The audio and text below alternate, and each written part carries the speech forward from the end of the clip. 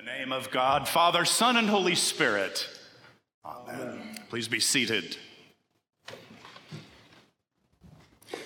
Our readings for today are deep and offer a gift to us, a true ray of hope in a time when the way life is working out can be a real challenge.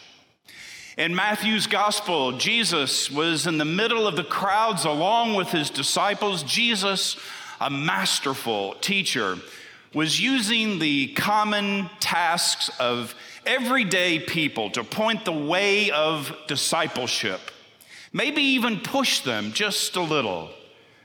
A farmer, a baker, a laborer, a merchant, a fisherman, each of these trades were familiar to all who heard the words of Jesus. And he was using the difficulties found in the lives of people scratching a living from the sea and land, working in front of a blazing hot brick oven, and the real fear of losing everything should a business decision go sideways.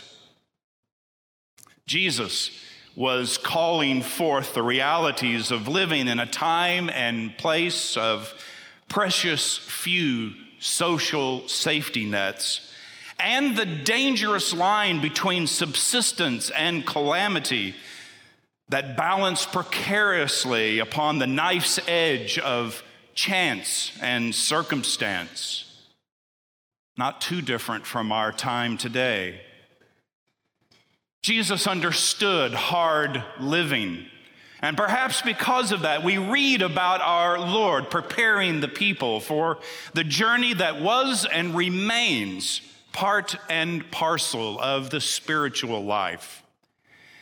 You know, we each have our own journeys to which God calls us, each specific to ourselves, each calling us in different fashions and two different ways.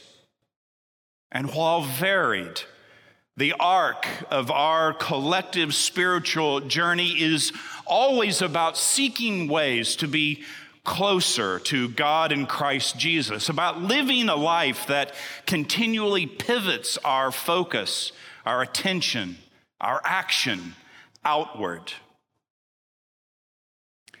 Jesus was offering those in that crowd a way of seeing the divine in everyday life, and even through the hardships they were facing. And this is what makes our lesson today so poignant. Lord, have mercy. Right now, every one of us has good reason to focus upon ourselves, our situations, our losses, our friends, our families. There is enough worry and turmoil in our world right now, and who could deny that? And yet the scriptures remind us that in the economy of God, there is a kingdom where tensions are calmed and peace reigns.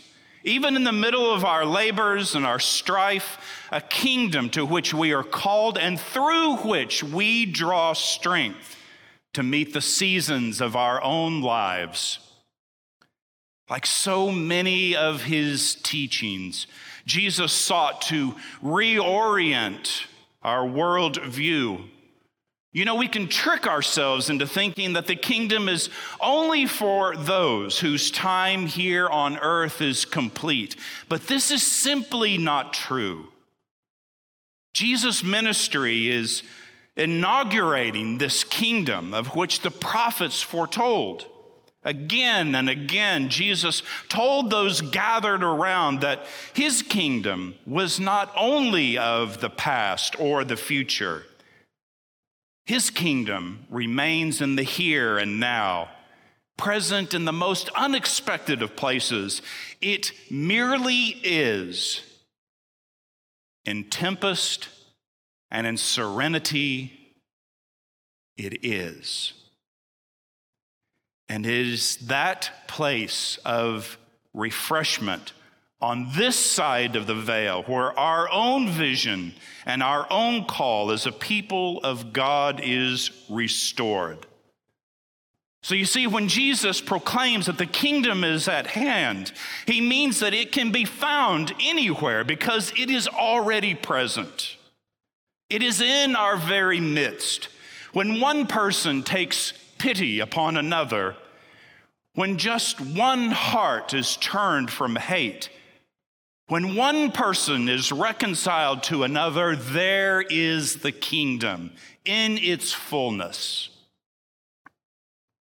The kingdom is also inside of us. Through the power of our baptismal covenant and prayer, the Spirit is invited within us. God's kingdom is within and without. And this is the arc of our common spiritual journey.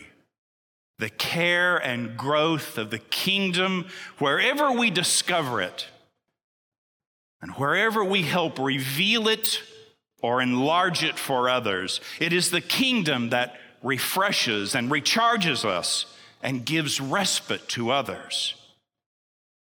It is the kingdom where God's love and peace quashes strife and discord. It is the kingdom where we find the space to rest in the Lord, who calls us to prayer and stillness, action, and meditation. It is from that place where God reigns. And from there, we gain purpose, forgiveness, rest, and sustenance for the journey that is before us, whatever path we find ourselves upon. This is how Jesus and the prophets spoke of the kingdom. Jesus showed us that the kingdom can be apprehended anywhere and at any time. It can be experienced in peace, and it can be a respite in true hardship.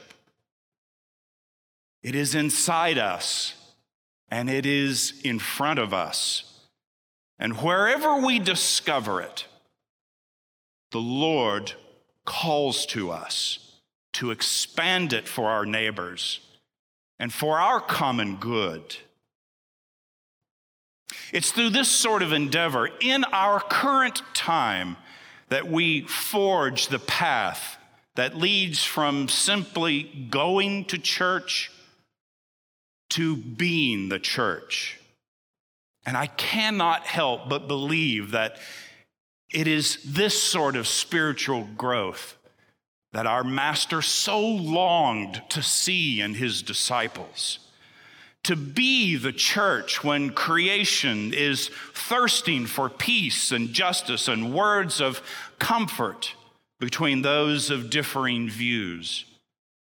Who would have dared thought that this most challenging of times would offer up the opportunity for St. Michael to expand the kingdom by showing in all of our myriad ways people living together with real differences among us, worshiping in community, in love and peace, coming together for mission and ministry.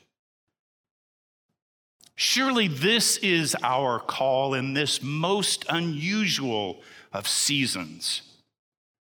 Let us not let this time of trial and opportunity pass us by.